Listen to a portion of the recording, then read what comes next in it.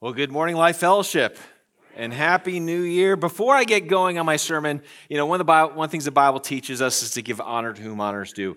And there's one person in our church that has really gone above and beyond. He led a missions trip. He led a choir concert here. He's decorated the stage. He's done so much in the last 6 weeks, and I believe he deserves some extra attention. Could you give a hand to Jason Lanier, our worship pastor? He's done... Our entire team has done just an amazing job, but I felt like I just want to honor him this morning and make sure if you see him, I know he doesn't go out in the lobby a lot, but shoot him an email, a text, or message him on Facebook. Just let him know how much you've been blessed by his ministry over the last month. When I was, when my kids were younger, one of the things that we would do is we would always, I'd go into my kids' rooms and I would tell a Bible story and we'd pray. It was kind of like our good night routine. And there was a time in my former church where I preached through the entire Bible in a year. It was really an amazing experience. And during that time, I would always have a new story to tell because I was reading so much of the Bible. To read it in a year, you're always coming across new stories. And so I was telling them all these different stories every year, or every night. And then, but occasionally we'd get to the point where I'd say, okay, what story do you want me to tell? Because they've heard lots of stories before.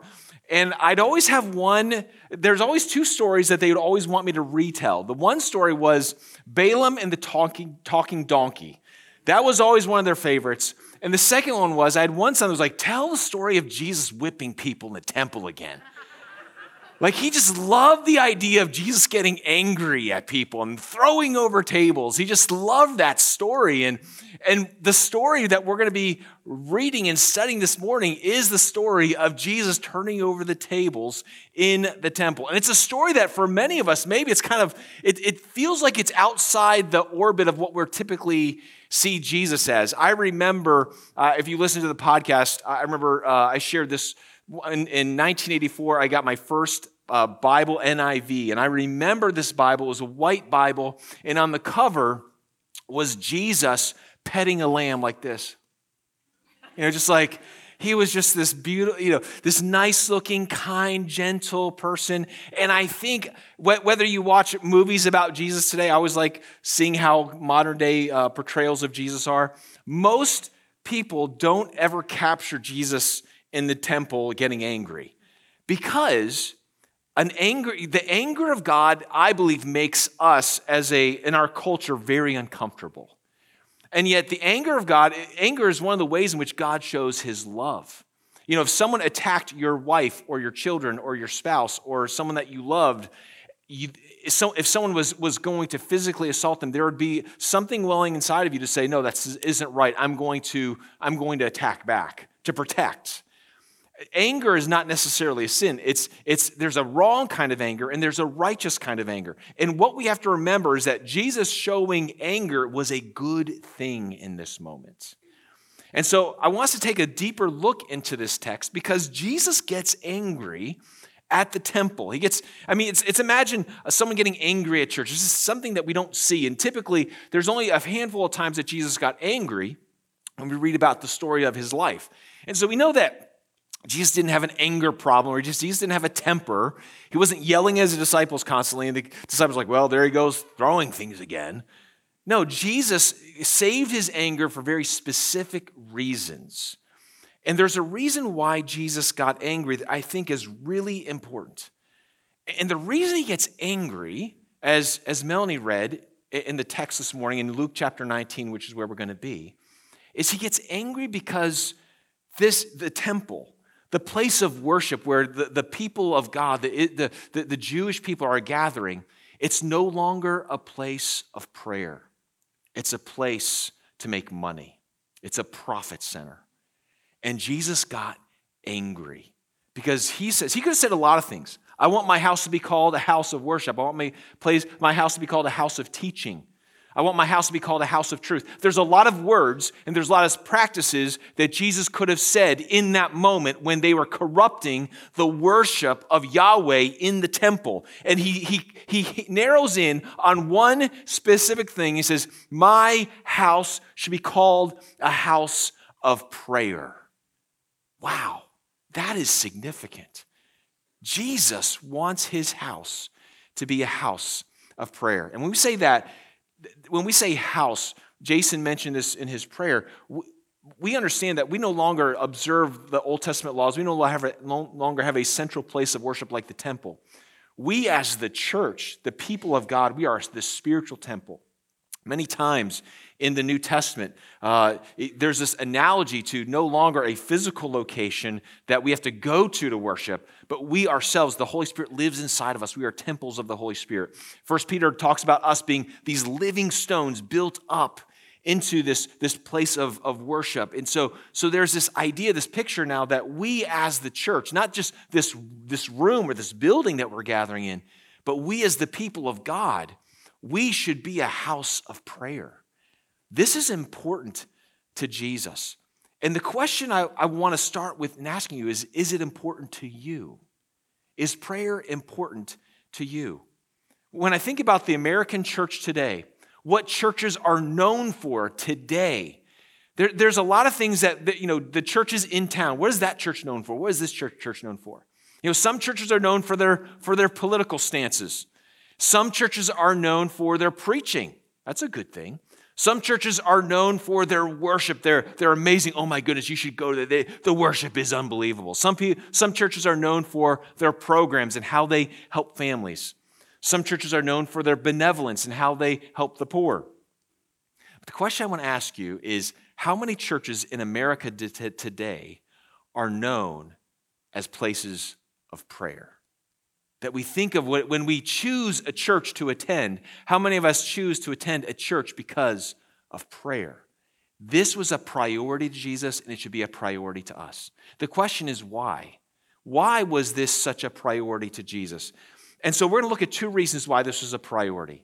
Two reasons from the text here that Luke explains. And so if you turn in your Bibles to Luke chapter 19, we're going to be there. And the reason I included, to give the broader scope of what's going on here, Jesus he's entered the final week of his ministry. He's just done the triumphal entry.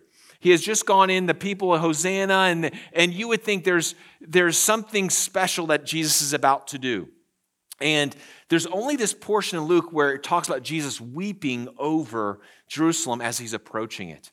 And then he goes into the temple and clears it out. Now, this is the second time that Jesus did this. There's a first time that we read about in John chapter 2, that with the beginning of his ministry, Jesus clears out the temple. And this is the final time he does it. And so we see here Jesus clearing out the temple. And I want us to read again in verse 45. It says, he entered the temple and began to drive out those who sold, saying, it is written, my house should be a house of prayer, but you have made it a den of robbers. And he was teaching daily in the temple, and the chief priests and the scribes and the principal men of the people were seeking to destroy him. But they did not find anything they could do, for all the people were hanging on his words. We see this scene in the rest of the Gospels, Matthew, Mark, and here in Luke. And there's something that Jesus, when he's saying, my house should be called a house of prayer, why? Why is this a priority to Jesus? And the first reason is this. Number one, to align our hearts with his. To align our hearts with his. I find it fascinating that Jesus is the only person out of hundreds and thousands of people that were at the temple that got angry at this. He got so angry that he went above, we know he had a complete authority, but in the earthly authorities, he said, I don't care what people say or think, this is what I'm doing. There's other times when he's with his disciples when they're in the temple area, and one of the things that says that the disciples are like, hey, Jesus, isn't this pretty impressive? Look at these buildings. And he's like, there's not going to be one stone standing in this building one day. Don't get caught up in the impressiveness of buildings in your attempt to worship me. Jesus was the only one who saw what was going on in the temple and said, I've got to do something about it. The religious leaders, the priests, the Levites, the Pharisees, the high priests, no one saw what was going on and said that something must change. Jesus was the one who saw what was not happening and said, this needs to stop and this needs to start. And I think for us in our lives today, prayer is one of those things that we can look at and say, yeah, I should be praying more. But is it a priority for us the way it was for Jesus? The reason why Jesus got so angry, he says there, my house should be called a house of prayer, but you have made it a den of robbers. Let me explain to you what was going on. So in that time, the temple that was built in Jerusalem, people would have to travel all around the known Roman world to Jerusalem at some very key moments in the year, especially if you were a God-fearer or a Jew. And that one of the big times was Passover. Passover was a very important time for people to come and to worship God because it was to remember the Exodus. And so everyone would come to the temple, and what you would do is there would be a sacrifice that you would give. And here's how the temple worked, and here's what the high priest decided to do. And this was a couple generations before Jesus, but he said, listen, we don't want those Roman coins in there with Caesar's face coming in this temple because this is holy ground. And so you've got to do a currency exchange for where you are in the Roman world, and you've got to exchange your currency for the temple currency, which is the shekel. And so what they did was they had a currency exchange tables there that was outlandish. It was just something that was the exchange rate was not typical. Okay, it's kind of like this. If you've ever traveled abroad and you go to another country, don't ever go to those currency exchange places, those booths in the airport. Okay, they will rip you off. Because you all know, let's just say we're going to Europe and the euro is, American dollars like 90 cents to 1 euro. If you go to one of those places, they'll give you 80 cents, right? They'll give you an exchange rate of 80 cents to a euro. Why? Because they're trying to make a profit.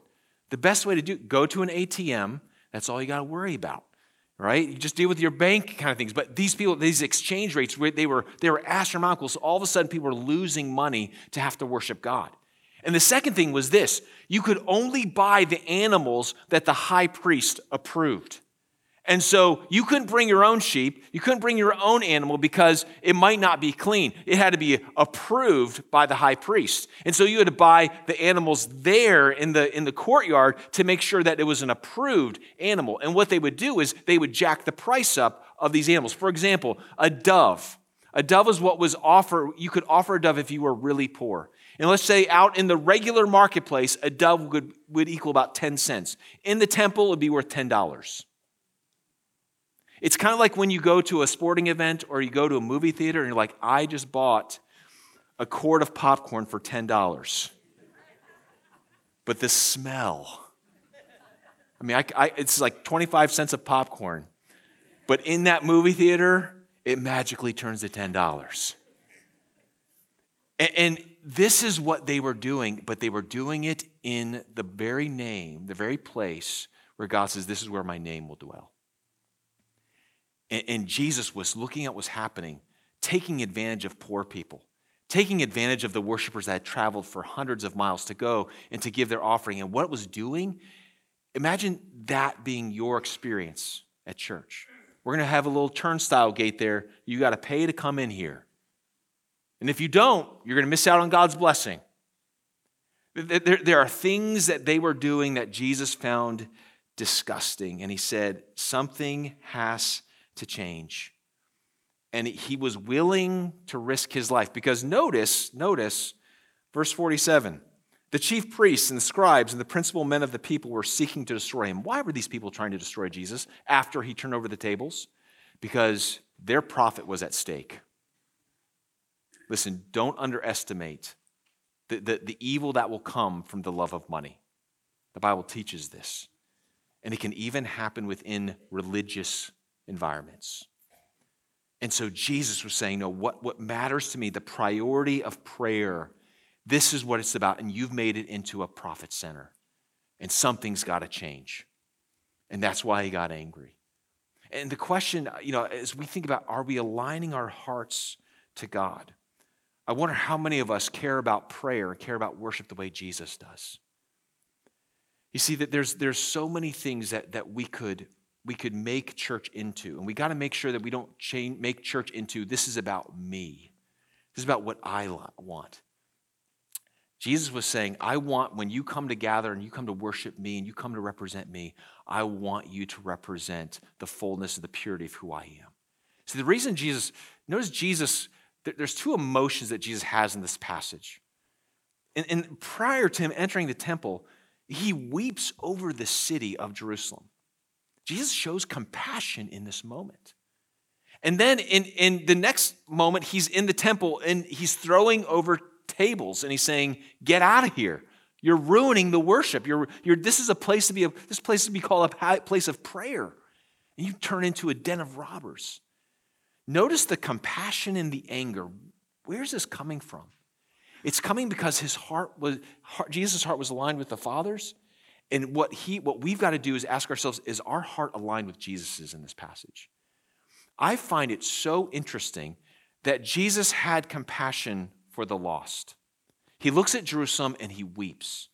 He weeps over the lostness of the city, saying, I just wish that you would come to me like a mother hen with her chicks.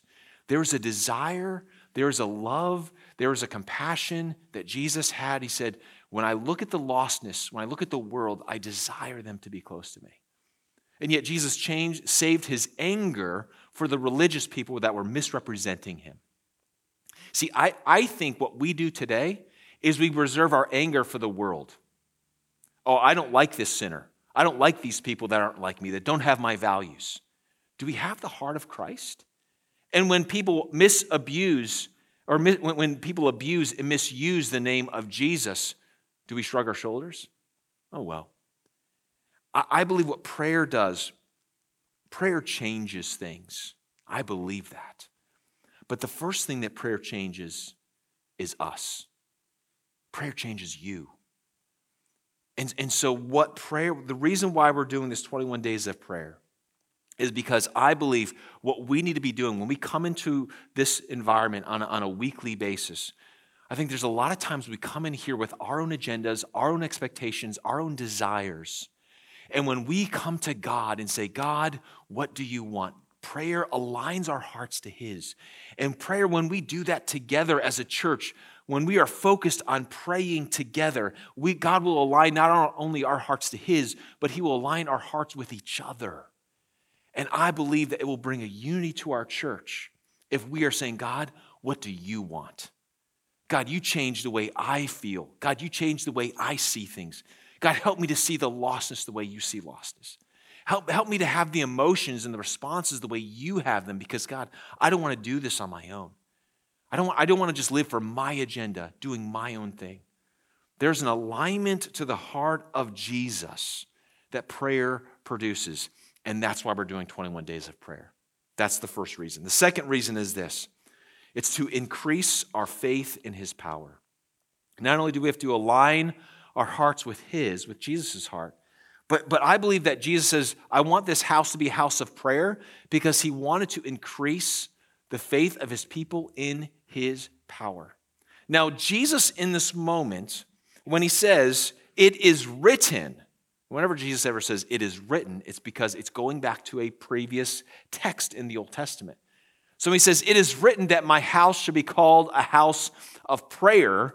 Where is that found in the Old Testament? Well, it's found in Isaiah chapter 56. And I want you to turn there with me, Isaiah chapter 56. If you have your Bibles or your apps on your phone, turn to Isaiah 56, because I believe to understand what Jesus is saying in this moment, you have to read Isaiah 56. Because Jesus is giving his vision. He's saying, this is what I want my house. Here's what I want my temple. Here's what I want my people to be about. Here's what I want them to experience. And we see in Isaiah 56 this vision that Jesus is proclaiming in the temple.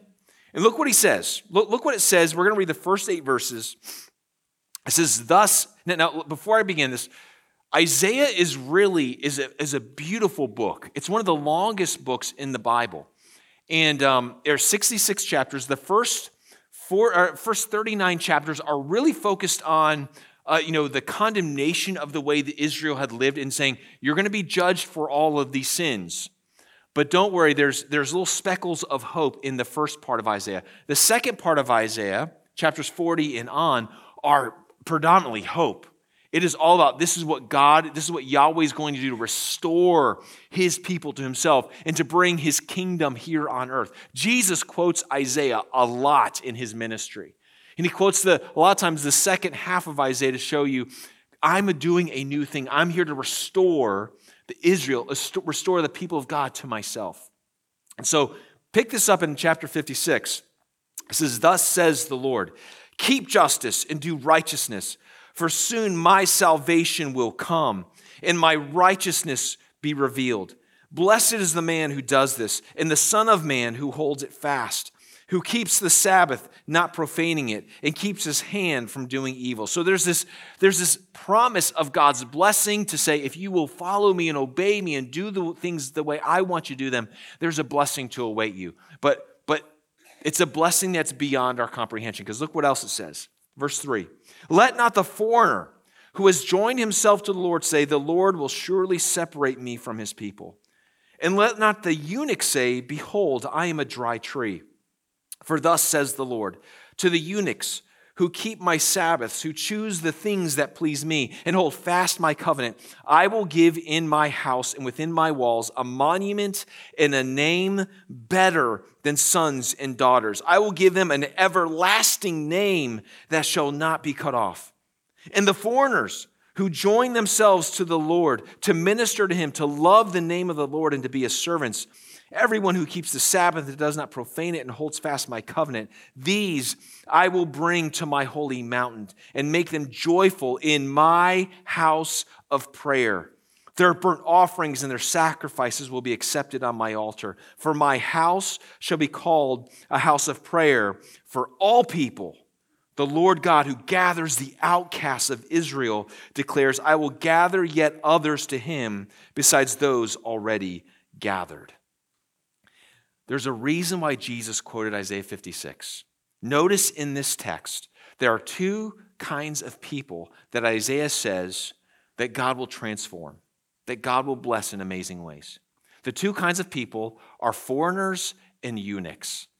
Now, each of these people are severely limited in what they are able to do. First is, as a eunuch, we know just physically they are not able to have children. And so the blessing of be fruitful and multiply, it just cannot happen to them. And then the foreigner that comes to God, but yet there's always looked upon as you're not really Jewish. You're a foreigner. And even in the temple in Jesus' day, there's a courtyard of the Gentiles, basically saying you can come this far, but there's a closeness, there's an intimacy, there's a better level of getting closer to Yahweh that you cannot attain to. And so in this passage, what God thus says the Lord, this is what God is saying. For the people who feel like I have no future, I cannot pass on my name to other children so that my name will be passed on. And for the people who are saying, man, I can only get so close to God, but because of my heritage, I just can't go. Jesus, or God calls them, look at verse 8, the Lord God who gathers the outcasts of Israel. These are the people that really say, I'm limited from experiencing the fullness of God. God is saying this, no, there's a greater way. I'm going to do something that I was going to give you a greater blessing. To the eunuch, I'm going to give you something better than sons and daughters. I will give you a name that is everlasting. To the foreigner, I'm not just going to bring you into the holy place. I will bring you to the holy mountain, Mount Zion. He's saying, I'm going to give you the greatest kind of intimacy that you can ever experience. This is what God is saying in this passage. I am a God who makes the impossible possible. That is what God is saying here. And when Jesus is saying, my house shall be called a house of prayer, what he's saying is this, you have lost the vision for what God intends this place to do. The reason I want my house to be called a house of prayer is because I love doing the impossible. Remember last week when we read the story of Mary. And remember, Mary's like, how is this going to happen that I'm going to birth a child, I'm going to conceive a child with the Holy Spirit? And the angel explains it to her. And what does he say at the end? The last thing he says, for nothing is impossible with God. Nothing is impossible with God. And what Jesus proclaims, my house shall be a house of prayer, it's not only aligning our hearts, But it's recapturing our imagination to say, do you believe that God is able to do the impossible? Do you believe that? See, there are some impossible. There are some things in all of our lives, like these eunuchs. And there's some, as Jesus said, there are some eunuchs that man-made, there's some eunuchs that just happen naturally. But when you look at physically speaking, it feels like it's an impossibility for me to have children. For these foreigners, it just feels like there's a distance there. And there are things that are happening in all of our lives. Something's going on in your life right now that to look at it through the lens of my human experience, man's power, man's ability, this thing that's going on in my life or my family, it feels like it's impossible. It feels like there's just no hope. It feels like there's just nothing's ever going to change. See, God loves to take the reality of humans and saying, I can change, I can transform, I can renew, I can revolutionize where you're at. No matter what the impossible is in your life right now, what God reminds us is that in and through prayer, God can change the world. And we've got to recapture that belief that prayer changes things. Yeah, prayer changes us, but do we believe that God has ordained prayer as a means by which he accomplishes his will? That's why we're going to pray. And I think a lot of times we, as the American church, we think if we have enough money, we can do these things. Money's great. Praise God when we all give and we have resources to use. But we will not see the world change with more money. We will not see the world change if we have greater people giving their talents and gifts. Those are all wonderful things. There are a lot of things that are good that we do, but they are not going to move heaven and earth and change from the impossible to the possible. God has ordained prayer as the supernatural means of saying, listen, you do things my way. And God has ordained prayer as the way in which he accomplishes his will. We are not the experts of how God works and moves. We just aren't. And so we cannot say, God, you got to adapt my ways to how you accomplish this. No, we got to submit to his ways because he's the expert. And when he says my house should be a house of prayer, it's because he says, this is how I want things done. You start with prayer.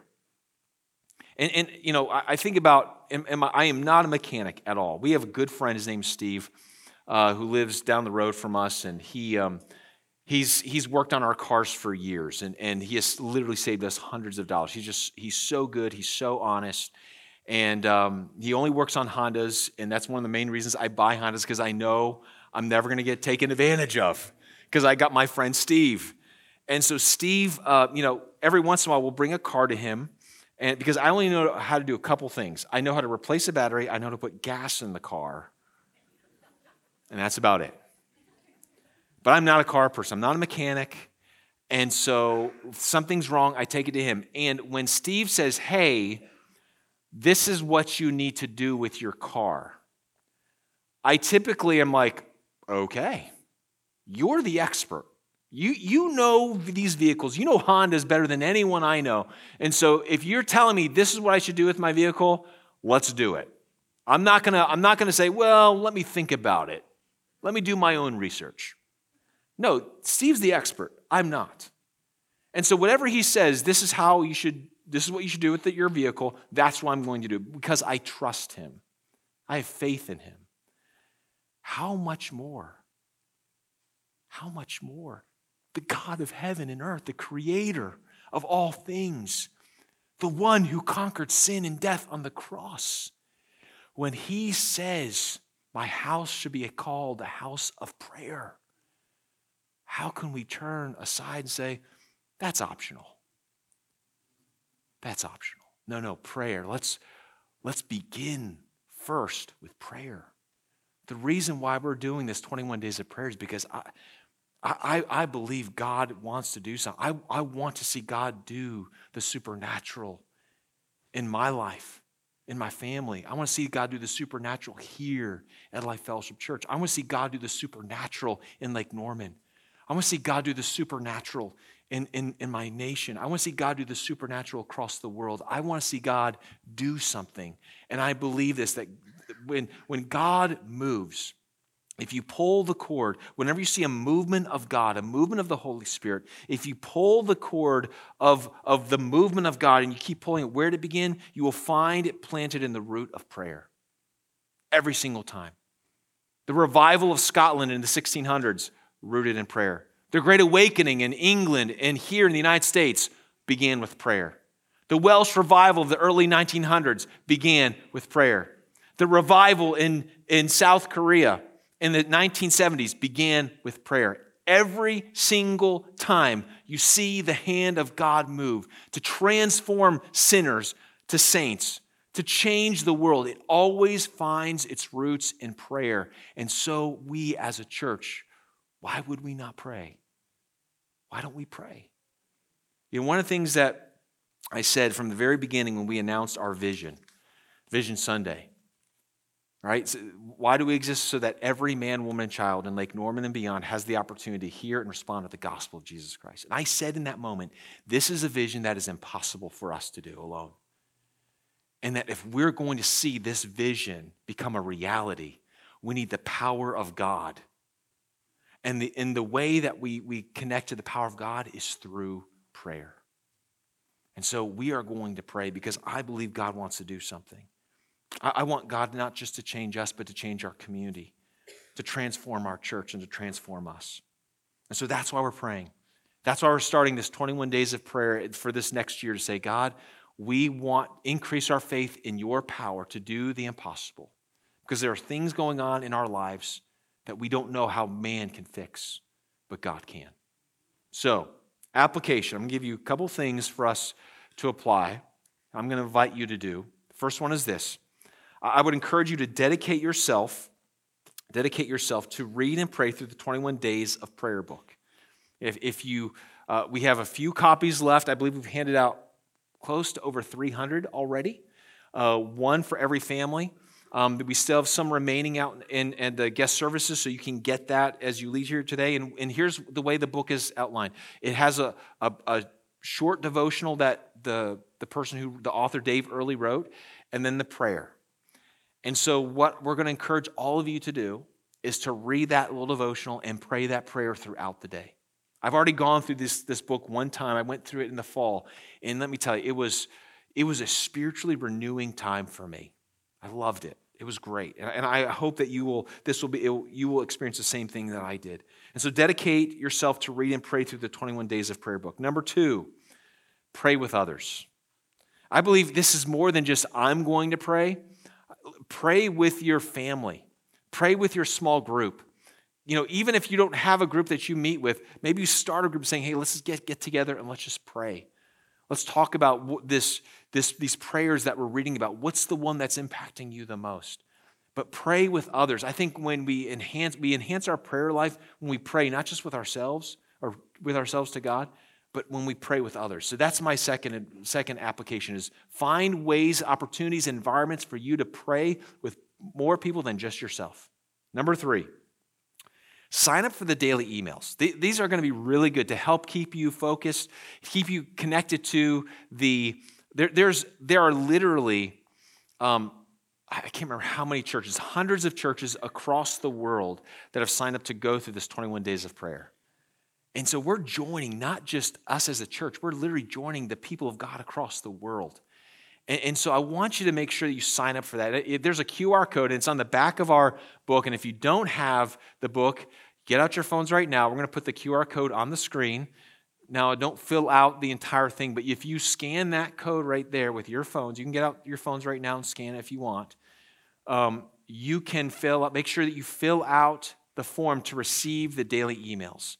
Because I think they will be a blessing to you. They're going to be doing some events, the 21 Days of Prayer org. What they're going to be doing is they'll be having some actual prayer meetings on Facebook Live across different places that however much you want to connect to that's up to you. I just want to give you the opportunities to feel like this is more than just our church. There's something bigger that God's doing. I want you to feel connected to that. So that's number 3. Number 4. Ask God ask God to align your heart and to increase your faith. Ask God to align your heart to His and ask God to increase your faith. For nothing is impossible with God. I believe if we really believe that, if we genuinely believed the angel's words to Mary, for nothing is impossible for God, we would pray. We would pray more. We would pray more frequently. That's number 4. Number 5, would you pray for the future direction for our church? Pray for the future direction of our church. One of the things that I just think is so cool is that we're going to have this 21 days of prayer, and the next day, the elders are going to go away for a week to hear from God, saying, God, what's next for our church? We do this every year. We go away and we say, God, what is next for us? And I can't think of a better way to have the tailwind of prayer behind us than when we gather together, that we are ready to hear from God. Listen, whatever happens in this church is not because Ben Rudolph wants it, or the elders had this great idea, or we went to this conference, we saw this church doing this thing. No. What we want to do is we want to be so in tune with the Holy Spirit that whatever we do, we're saying, this is from God. God desires this for us. And so I'm asking you to pray for that as we get ready to go away as a group of leaders in 3 weeks. And then number 6, join us on the 21st. So 3 weeks from today, we're going to be having a prayer meeting in the evening. And I'm so excited about this. We are going to ask you to fast and pray throughout the day of the 21st. We're going to gather together as a church because after 21 days of focused prayer, I'm just so excited to see what spirit we have in here of expectation, of faith, of saying, God, we want to see you do something. We're going to come in here and we're going to pray. And we're going to break our fast with communion that night and then have a meal afterwards as a church body to fellowship to get together with one another. And so I hope that you will make it a priority on the evening of the 21st at 5:30, come here and be a part of our prayer gathering. One of the things I'm also going to do, I explained on the video, but for the next 3 weeks, I will be preaching on the prayer of that day.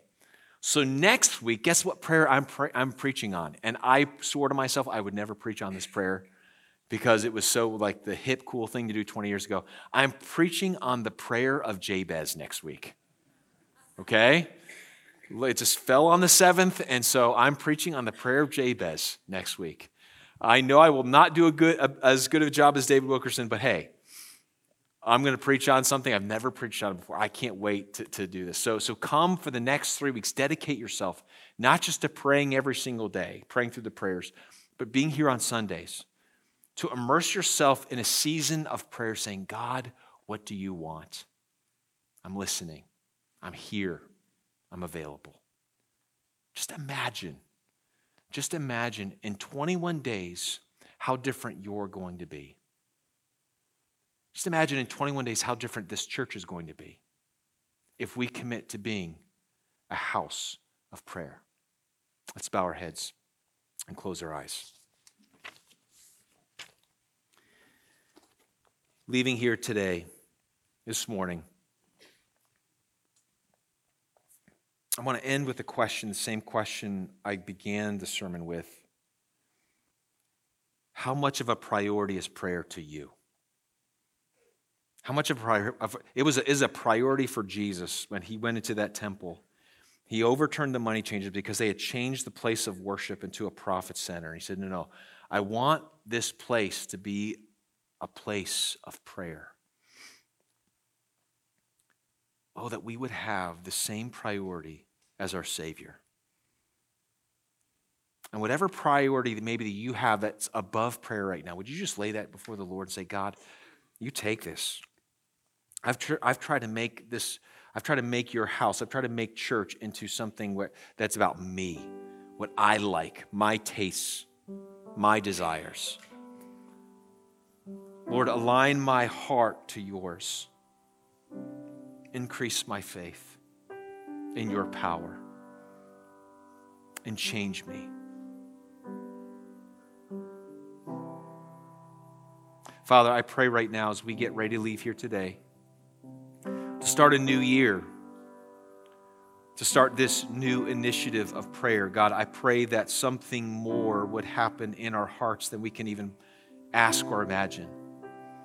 God, we're not praying because it's nice. We're not praying because, it's something that would be good for us. It's a healthy discipline. No, God, we're praying because, Jesus, you asked us to be a house of prayer. And God, we want to see the impossible become possible. So God, increase our faith and align our hearts in ways that we need right now. And may we lift up the name of Jesus. We pray these things in your precious name. Amen.